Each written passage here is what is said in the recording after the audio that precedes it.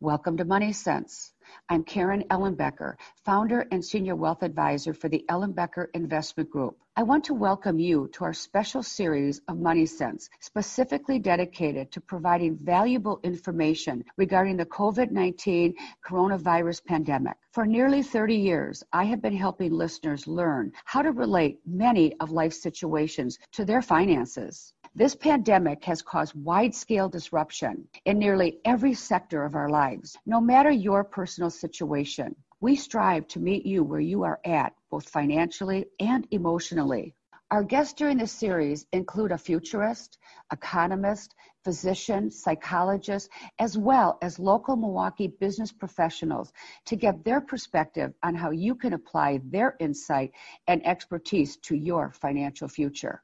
This important series will be aired on WISN AM 1130 during our regular Money Sense times, which are Saturdays at 2 o'clock p.m. and Sundays at noon. They will also be available on demand at ellenbecker.com/moneysense or on Stitcher, Spotify, Apple Podcasts, and Google Play.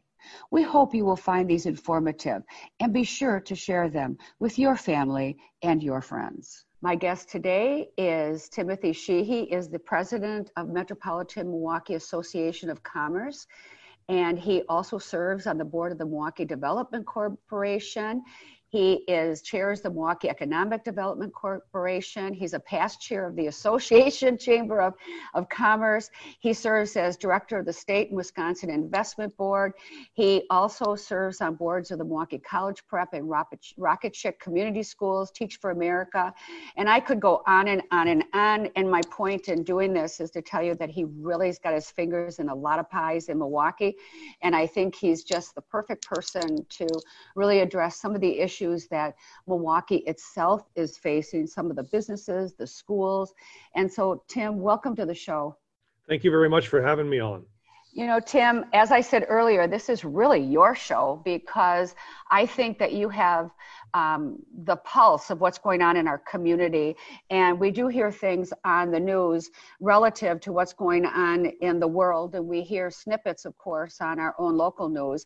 And you do something for the members of the MMAC every single night as an update, but the general population doesn't always get to hear from you. So I'm wondering if you could give us an overview of what you see is happening in our community.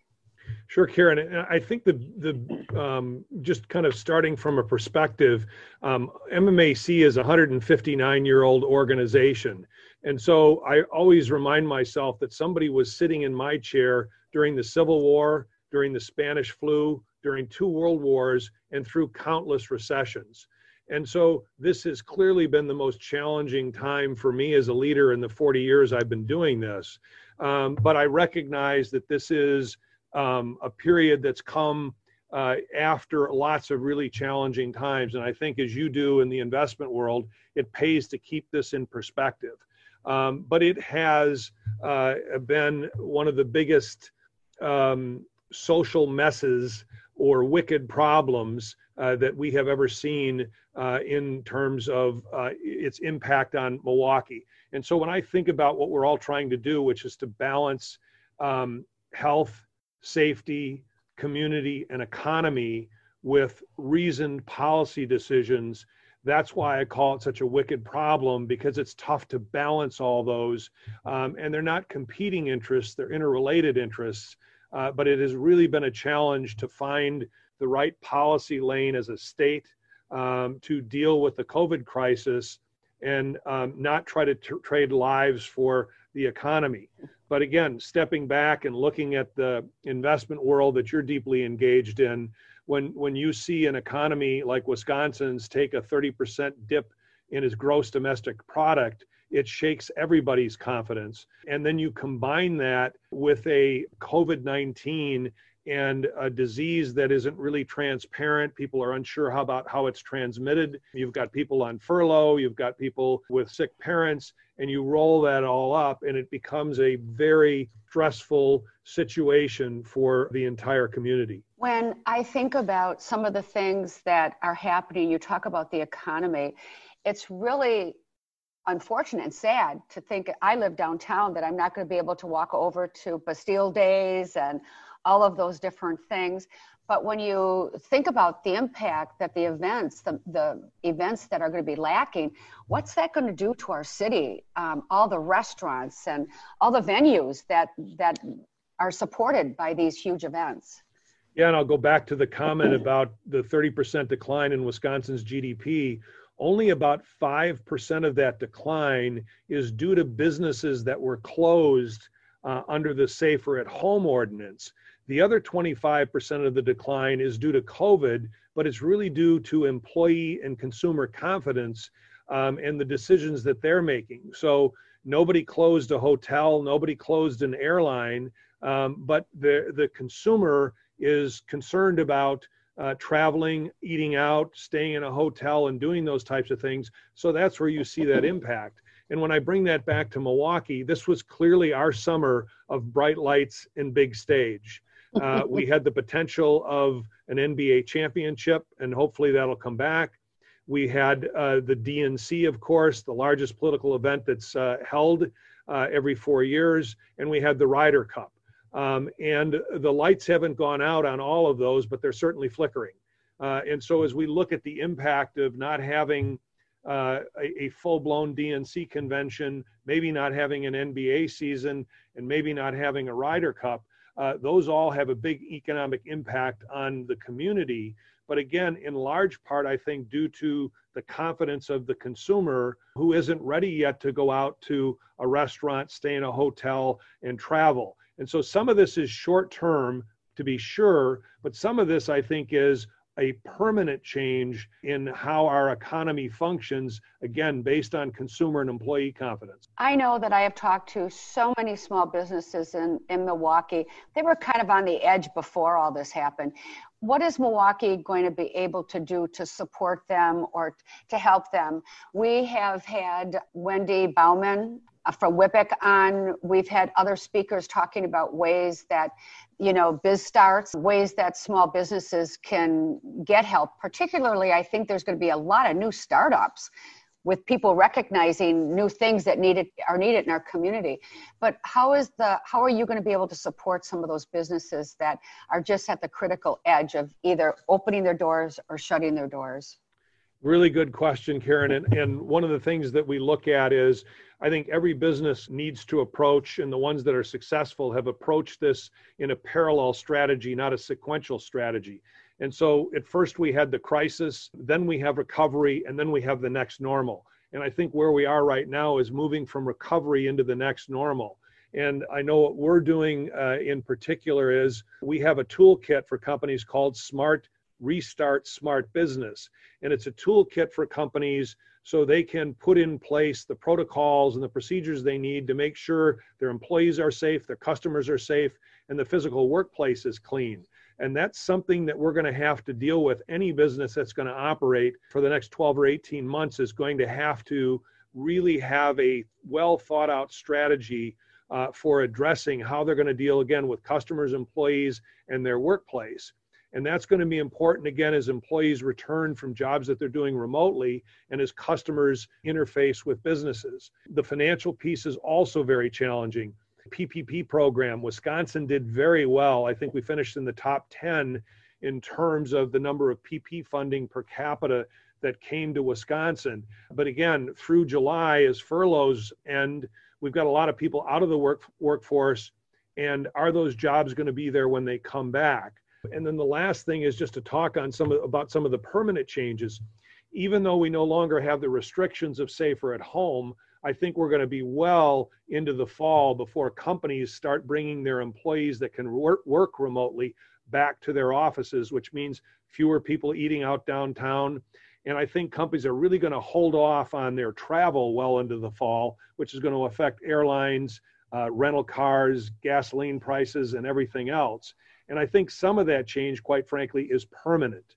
There won't be as much travel. People will think very carefully about it unless it's essential. So again, we have to look at what's short term and what is permanently going to change how the economy operates, both as a challenge and as an opportunity.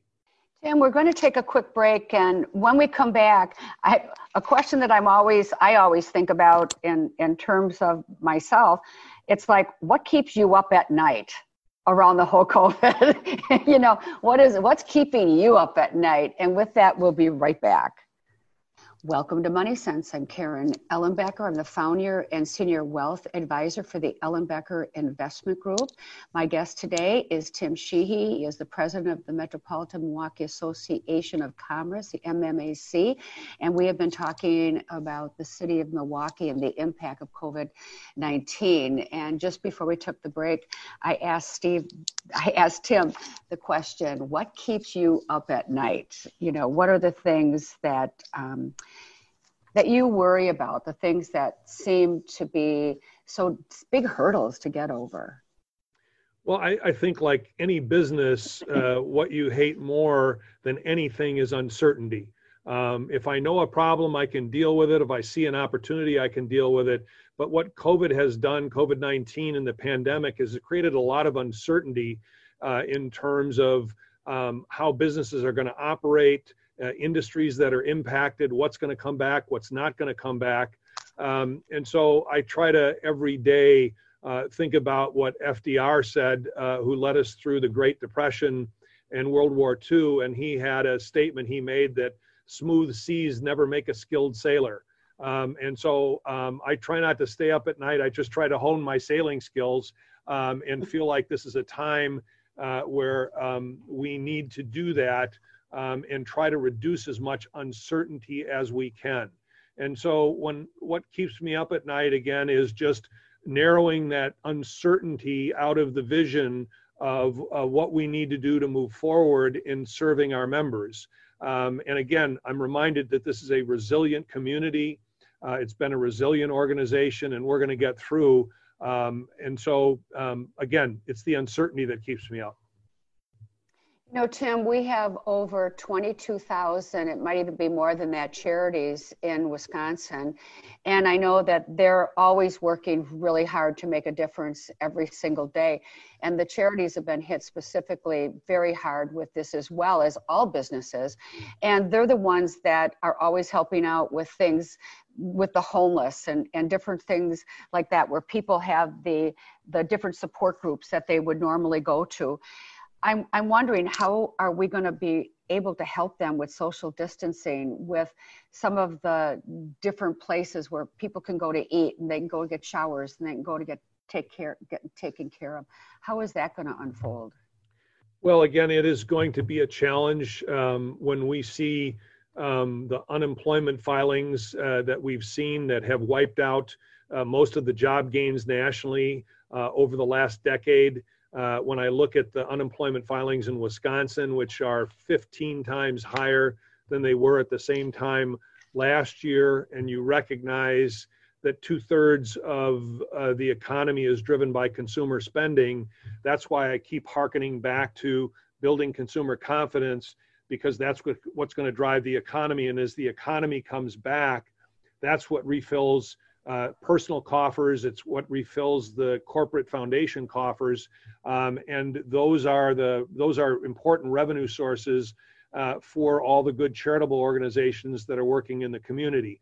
So again, it just really puts a spotlight on the importance of the economy and how it functions, and the impact that has on our social structure and social net in this community. The other thing, of course, we want to recognize is the impact on state and local governments. Wisconsin has a statutory responsibility to balance its budget. That's going to be exceedingly challenging this year. And then I look at the city and county governments and the services that they provide. They're also going to be challenged because they've had a lot less revenue, tax revenue coming in with the downturn in the economy.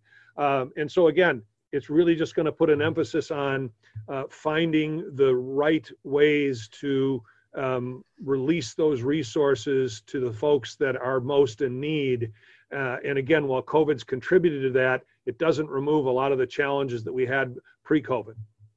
I'm wondering, in terms of, we've heard a lot about many of the underserved communities have had more COVID exposure and have had an impact from that. How is the city going to take a look at that going forward so that in the event, when, I guess, we have something else that comes along, we'll have better services and be better prepared for that? Yeah, and you're absolutely right. The COVID impact has hit very hard on the north side of Milwaukee, in the African American community, on the south side in the Hispanic community, and part of that has to do with health issues in those communities, population density. Those are really critical factors to the impact and the spread. And so what we need to do again as a community is to keep moving forward to eliminate the disparities that exist in this community. COVID hasn't uncovered those disparities, it's just heightened them again. And so the focus on what we can do again to get people back into the workforce, to make sure that we're getting our young folks educated and prepared to go into work, and then focusing a lot of the relief coming from the federal and state government into the testing, tracing, and tracking and healthcare in those communities, I think would be a good way to try to use the COVID crisis to address some of the disparities that are there. I know that you work very closely with those communities, and it's the communication that I think is so important to get to people. And one of the things I recognized this year was that one of the resources that we use for communication are the churches and the synagogues and the different religious means where people come together in community and they effectively have someone at the pulpit that they trust that's going to pass information. This is the first time that the churches were closed down, which was a huge channel, pipeline for information. And so many people didn't have the communication skills to get it someplace else. So is there any thought on how these types of things might in the future be communicated, such as when churches and things are totally shut down? I mean, we've never experienced anything like that. No, we haven't. And again, if you look at the guidelines, especially in the city of Milwaukee, it's going to be a while before gatherings of more than 50 people are going to come back into play. And so that's going to continue to affect churches and synagogues and other ways in which people worship and get information. And I know some of them are going to work on more frequent basis so they can kind of move groups of people through their places of worship and still meet the guidelines. So that is clearly a challenge, as is the communication vehicles in the city. Many of us are used to relying on what we're doing right now, which is a Zoom conference to put on a radio program. But as you look across the community, access to internet, speed, connectability, and the disparity that exists there. And as we go forward again, that's one of those pinch points, that's one of those weaknesses that we're going to have to figure out how to address to give people the tools to get information through the internet without kind of gathering socially, as long as that becomes a challenge under COVID. On another note, in terms of business, small business in the city, we're known for that. We're known for great startups and people being very innovative. And of course, out of these challenging times, with so much time on people's hands, they're coming up with some really pretty great ideas for startup businesses. Do you see that? A door is going to close and a door is going to open. Yeah, Karen, I really like the optimism of the door opening, because what I see right now a lot more of is the door closing. And one of the things Milwaukee, one of its strengths has been its homegrown restaurants. And those have really taken a beating. And as they come back again, it's really hard to run a restaurant at 25 or 50% capacity. And so again, consumer confidence returns, and hopefully those restaurants will come back. But I also, hopefully, we see new ways in which people are delivering services, and business pops up to take advantage of some of the challenges that have come about because of COVID. And of course, all that's going to take funding, and you hope that returns again as the economy comes back. My guest today is Tim Sheehy, and we are going to take a quick break and come back. He is the president of the MMAC. And when we come back, Tim, let's talk about education in the city, the impact of COVID, what we see going forward. And of course, I've got, a lot of friends who are saying, oh my God, my kids are going to be home longer. and other ones that are saying they're missing the experience. And it is uncertain. And I know that people are really challenged with not having graduations and all of the different things that have to go together with education. And with that, we'll be right back. Welcome to Money Sense. I'm Karen Ellenbecker. My guest today is Tim Sheehy. He is the president of the Metropolitan Milwaukee Association of Commerce, and he is very active in the school system within Milwaukee. And Tim, you talked about uncertainty. Boy, if that isn't uncertainty, and if we can look at it from a personal venue, and we can look at it from a business and a community, but also the education and the funding, because I know that schools depend on international students coming into the city where they pay full tuition. And of course, that doesn't look like anyone's going to be very comfortable coming into our city, into our country to get their formal education. Yeah, so it's really points out the interrelated challenge of education as a part of our economy. And so just from a base perspective, the K-12 system, the college system, clearly they're closed through the end of the school year here, and that rolls into summer school and it rolls into daycare and other things. So you have the related impact of families that have to juggle differing schedules and childcare arrangements. And if school is out or out for some period of time, that impacts how people work from home and the need to work from home or work remotely. So that's one impact. Then we look at the K-12 system here in the city of Milwaukee, and unfortunately for too many kids, they've lost the school year starting in March when schools started to close, and many of the K-12 learning opportunities never returned, and kids are being educated, basically providing enrichment, which is not going to get them on grade level. And so this is going to be a long-term impact in the city as kids lose this year. Do they lose the summer school? What happens with next year? And a lot of these schools were just not prepared for online learning and didn't stand it up very well, quite frankly. So that's a big concern. And then you look at the colleges and universities. Now, I think Marquette's set its plans for coming back, but they're concerned about bringing back students in the fall, having them in the dorms and having an outbreak. But I think that will sort itself out. But it is both a big economic impact to the community if we don't have kids coming back to live on campus. And then certainly for the universities, that's a big financial and a big fiscal issue. So there's lots to unpack when it relates to education and the impact that COVID has had already and may have as we go through the fall and hopefully don't see another resurgence. You know, there's so many, well, children are in homes, and some parents are really in a better position to help them with homework and to guide them, and other parents are not.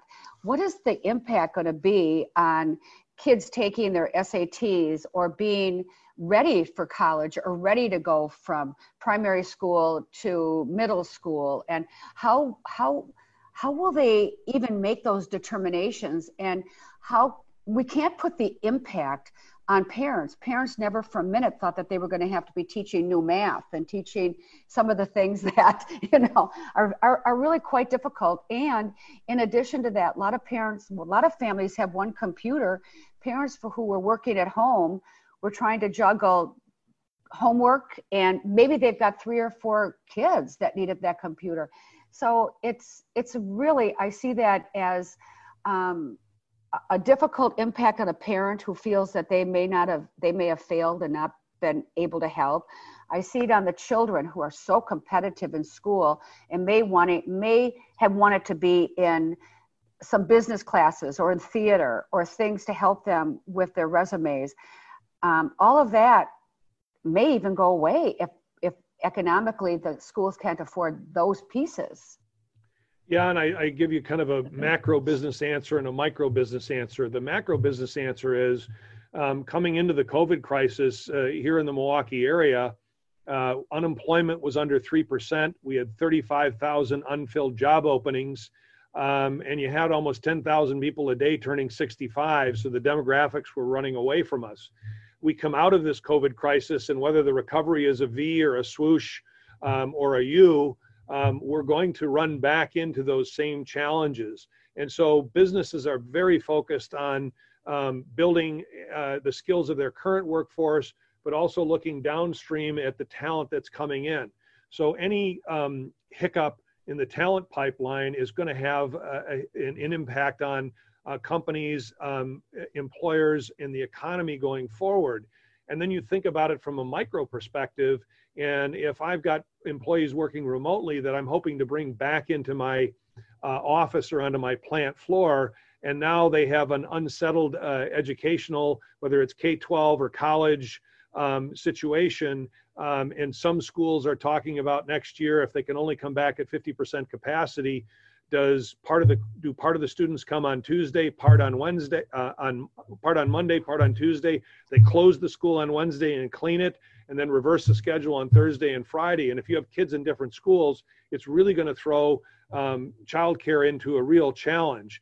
And so that's going to affect, again, our current workforce. So again, the focus really needs to be on getting people back to school, but also on what we're going to do to really bolster what has been a weak link, which is the ability to do some online and distance learning and do it effectively. And again, I think this is where there is a wide range of disparity in terms of how it's affecting kids in the Milwaukee area, and it's how it's affecting some of the kids in the city. You know, Tim, I am in Florida right now, and I've gone out to dinner once or twice, and all the restaurants have social distancing, and it felt extremely safe. It felt okay.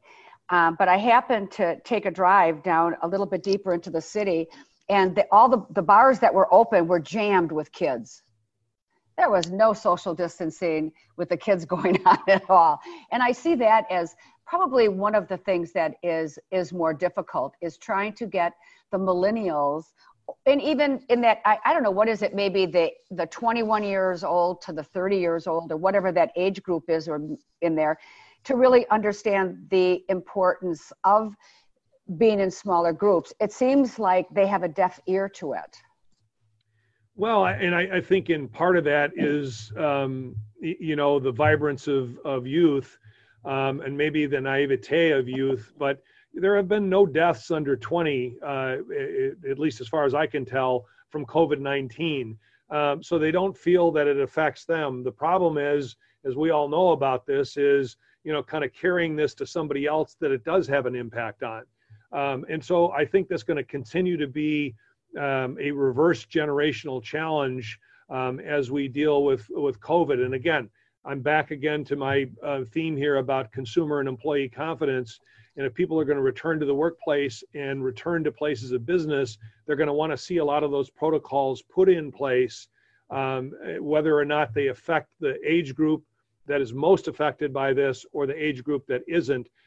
Because as somebody noted more recently, this is like being in the deep end of a pool and having little kids in the shallow end of the pool, and little kids do what they do, and it circulates in the water. And so at some point, we have to realize we're all in this together. Yes. I know that when I was watching the cutest little video on Facebook not long ago, and it was little toddlers, like in daycare type situation. And there were 2 boys and 2 girls, and they would each hug each other. Then they'd see the other one, and they went over and they hugged each other. And then they kissed on the cheek, and they were licking their fingers. And that's the issue with the smaller children. We're so social. I love to hug everybody. I'm wondering if I'll ever be able to hug again. But that's the problem, I think, with a lot of the schools and a lot of the things. Even now, it's that personal space. You have to really think about it. Oh, I can't shake hands. I can't hug. And it's a whole different type of learning. But young kids, I have a 18-year-old granddaughter, and she's going crazy that she can't be social. And it isn't enough for them to be on social media. I mean, they like to sit down and chat and talk and do different things. So it is a challenge, because we've sort of brought our kids up to be social because we're social. Yeah, I know we're closing up here, but I'm hopeful this is something that doesn't stick long term. I know I've had my fill of Zoom webcasts and podcasts and virtual meetings, and I really miss the human interaction from a business perspective, a social perspective, and a personal perspective. So again, hopefully there's a vaccine out there, and we move forward and we get through this crisis and we look back on it with the lessons we needed to have learned, but we don't lose the interaction that I think is important to all of us. My guest today is Tim Sheehy. He is the president of the MMAC, and we have been talking about the impact of COVID-19 on Milwaukee, our businesses, on our communities, and as individuals and as families. And with that, we'll be right back. Welcome to Money Sense. I'm Karen Ellenbecker. I'm the founder and the senior wealth advisor for the Ellenbecker Investment Group, and I am truly grateful that I have been able to do this show, Money Sense, for just about 30 years now. And we've always really kept it aligned with education. And this is a time where I felt that not only did we want to have education, of course, on the financial end of life, but this is a time where there was so much stuff out there in the media that was hard to interpret, that I thought really bringing some clarity to many of the different subjects were really important. And today, my guest is Tim Sheehy, and he is the president of the Metropolitan Milwaukee Association of Commerce. And we have been talking about some of the impacts in Milwaukee. And I know, Tim, during the break, we talked about people are always saying, well, I wonder what the new normal is going to look like. And will anything ever come back, or is it going to just be a strange land that we have to navigate again? No, and kind of talking to the number of CEOs of large businesses in Milwaukee about their plans to bring back people that work remotely. And Northwestern Mutual is a good example. If they have 150 people on campus today out of 6,000, you see the challenge of bringing people back. But if you're the CEO standing there in a hazmat suit welcoming your employees back, it doesn't feel very comfortable to them. And so one of the things that everybody is going through is looking at their office footprint, how it's set up. Will real estate operate the same as it did? Density used to be king. Is that going to be an issue? And so you think about people in large high-rise buildings. If they have to go 3 or 4 on an elevator versus 20, how long does it take to get to my office? If it's going to stop on every floor so I don't have to push a button, what does that mean? Do people in those offices operate differently than I do? How safe is it? So I think real estate is one of the areas that's going to be challenged to find its way through the new normal and to see what is, again, temporary and what's permanent. We're opening up a brand new food hall downtown on the Avenue, and I've seen what's happened to food halls all across the country. And there's a mixed bag in terms of is that a kind of product that's going to come back? And then others saying, no, it may be the first product that comes back because they're lower rent, they're easy to do, but when will people feel comfortable engaging them in a group? And so these are all different aspects, I think, moving through our economy here that we have to deal with. The airlines are going to run into the same challenge. And will we continue to have, for example, Milwaukee, will we have the same air service we've always had, or is that air service going to shrink? And what about smaller communities now? Are they going to have the air service, or are they going to end up with small jets flying to larger cities to connect people? So lots of different aspects to think about here. Well, and I think about it, as I was talking to you earlier, we're looking for new space, and you start to think about, do I really want to purchase something? Do I want to renew leases? Do we want to own something? There's going to be empty doors, I think, around, and what will they fill up with? It may be new businesses that are going to be more aligned with what the world looks like now. Oh, that's true. And I think the wild card is, is there a vaccine in 6 months? Do we learn something new about COVID-19 and this becomes a blip? But it has certainly, I think, impacted companies and how they think about their physical workplace. And in, again, some larger markets around the United States, I saw that during this COVID crisis, traffic in San Francisco is down 92%. And of a couple months of not having to sit for hours in a commute, a lot of companies, Twitter is one of them, have made a decision, if you can work from home, keep working from home.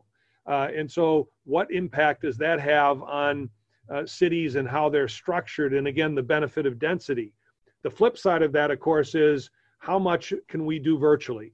And what are we missing from that close interaction in an office and in a community that's really driven a lot of the innovation and a lot of the new startups that the world has benefited from? You know, Tim, just from my point of view of working with clients, we've been doing all of ours over Zoom as well, all of our updates and our quarterly reviews. But there's something so lacking by not being right in front of somebody and talking to them and seeing. You can see so many more things than you can see, and you can feel more things to ask different types of questions. So I hope that we go back to being people to people and not computer to computer. No, that's true. And I think, again, some of this is going to come back, but I think some has been a permanent change. And again, talking to a lot of CEOs of companies, how much time they've spent or they've had their key folks spend on a plane 2 or 3 hours to visit a customer. And can some of that be done just as effectively on a video basis? And I think some of those ways and rules of doing business have been broken for good. Other aspects of this are going to continue and come back.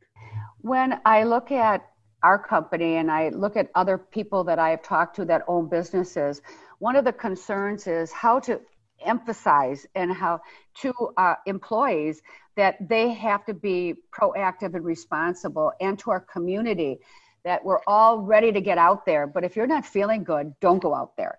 But people need to work and they want to go back to work, and yet helping people to become more responsible about health and the exposure to other people, I think is really important. How can we do that? How can we help our employees, our family, our neighbors, our community to take responsibility for being cautious and not being part of the problem of spreading this? Well, I think the first answer is we're all citizens first. And the second part of the answer is nobody wants to revisit the safer at home and the very blunt instruments to shut down businesses that were put in place to flatten the curve of COVID and to make sure our healthcare systems weren't overrun. And so nobody wants to revisit the restrictive nature of those imposed restrictions from government. And so I think the best answer to that is, if we want to avoid those situations going forward, then we have to be good citizens, we have to be good partners, we have to be good team members. And so when people come back into a workspace and they leave their office and they're going to have to wear a mask in a common area, it may not be comfortable, but it is far more comfortable than the reverse of having businesses closed because of the fear of a resurgence of a pandemic. And so I think that's really what's going to govern folks. And again, in the democracy, we have a great choice to make. We can take this on our own, or we can have it imposed by a government.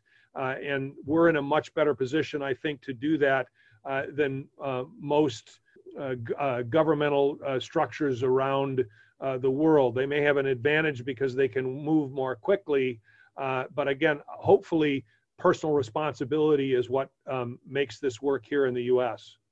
We don't have too much time left, and I'd like to spend just a little bit of time on some of the good things that have come out of this. It seems our community has really stepped up to all of this. It is united and really has helped people who need help. And I always say, when you lift up someone, you lift up yourself. No, that's very true. And I think very quickly of Quad Graphics and their pivot from printing paper to printing masks. I look at a company like Husco, which retooled their line to produce protective equipment.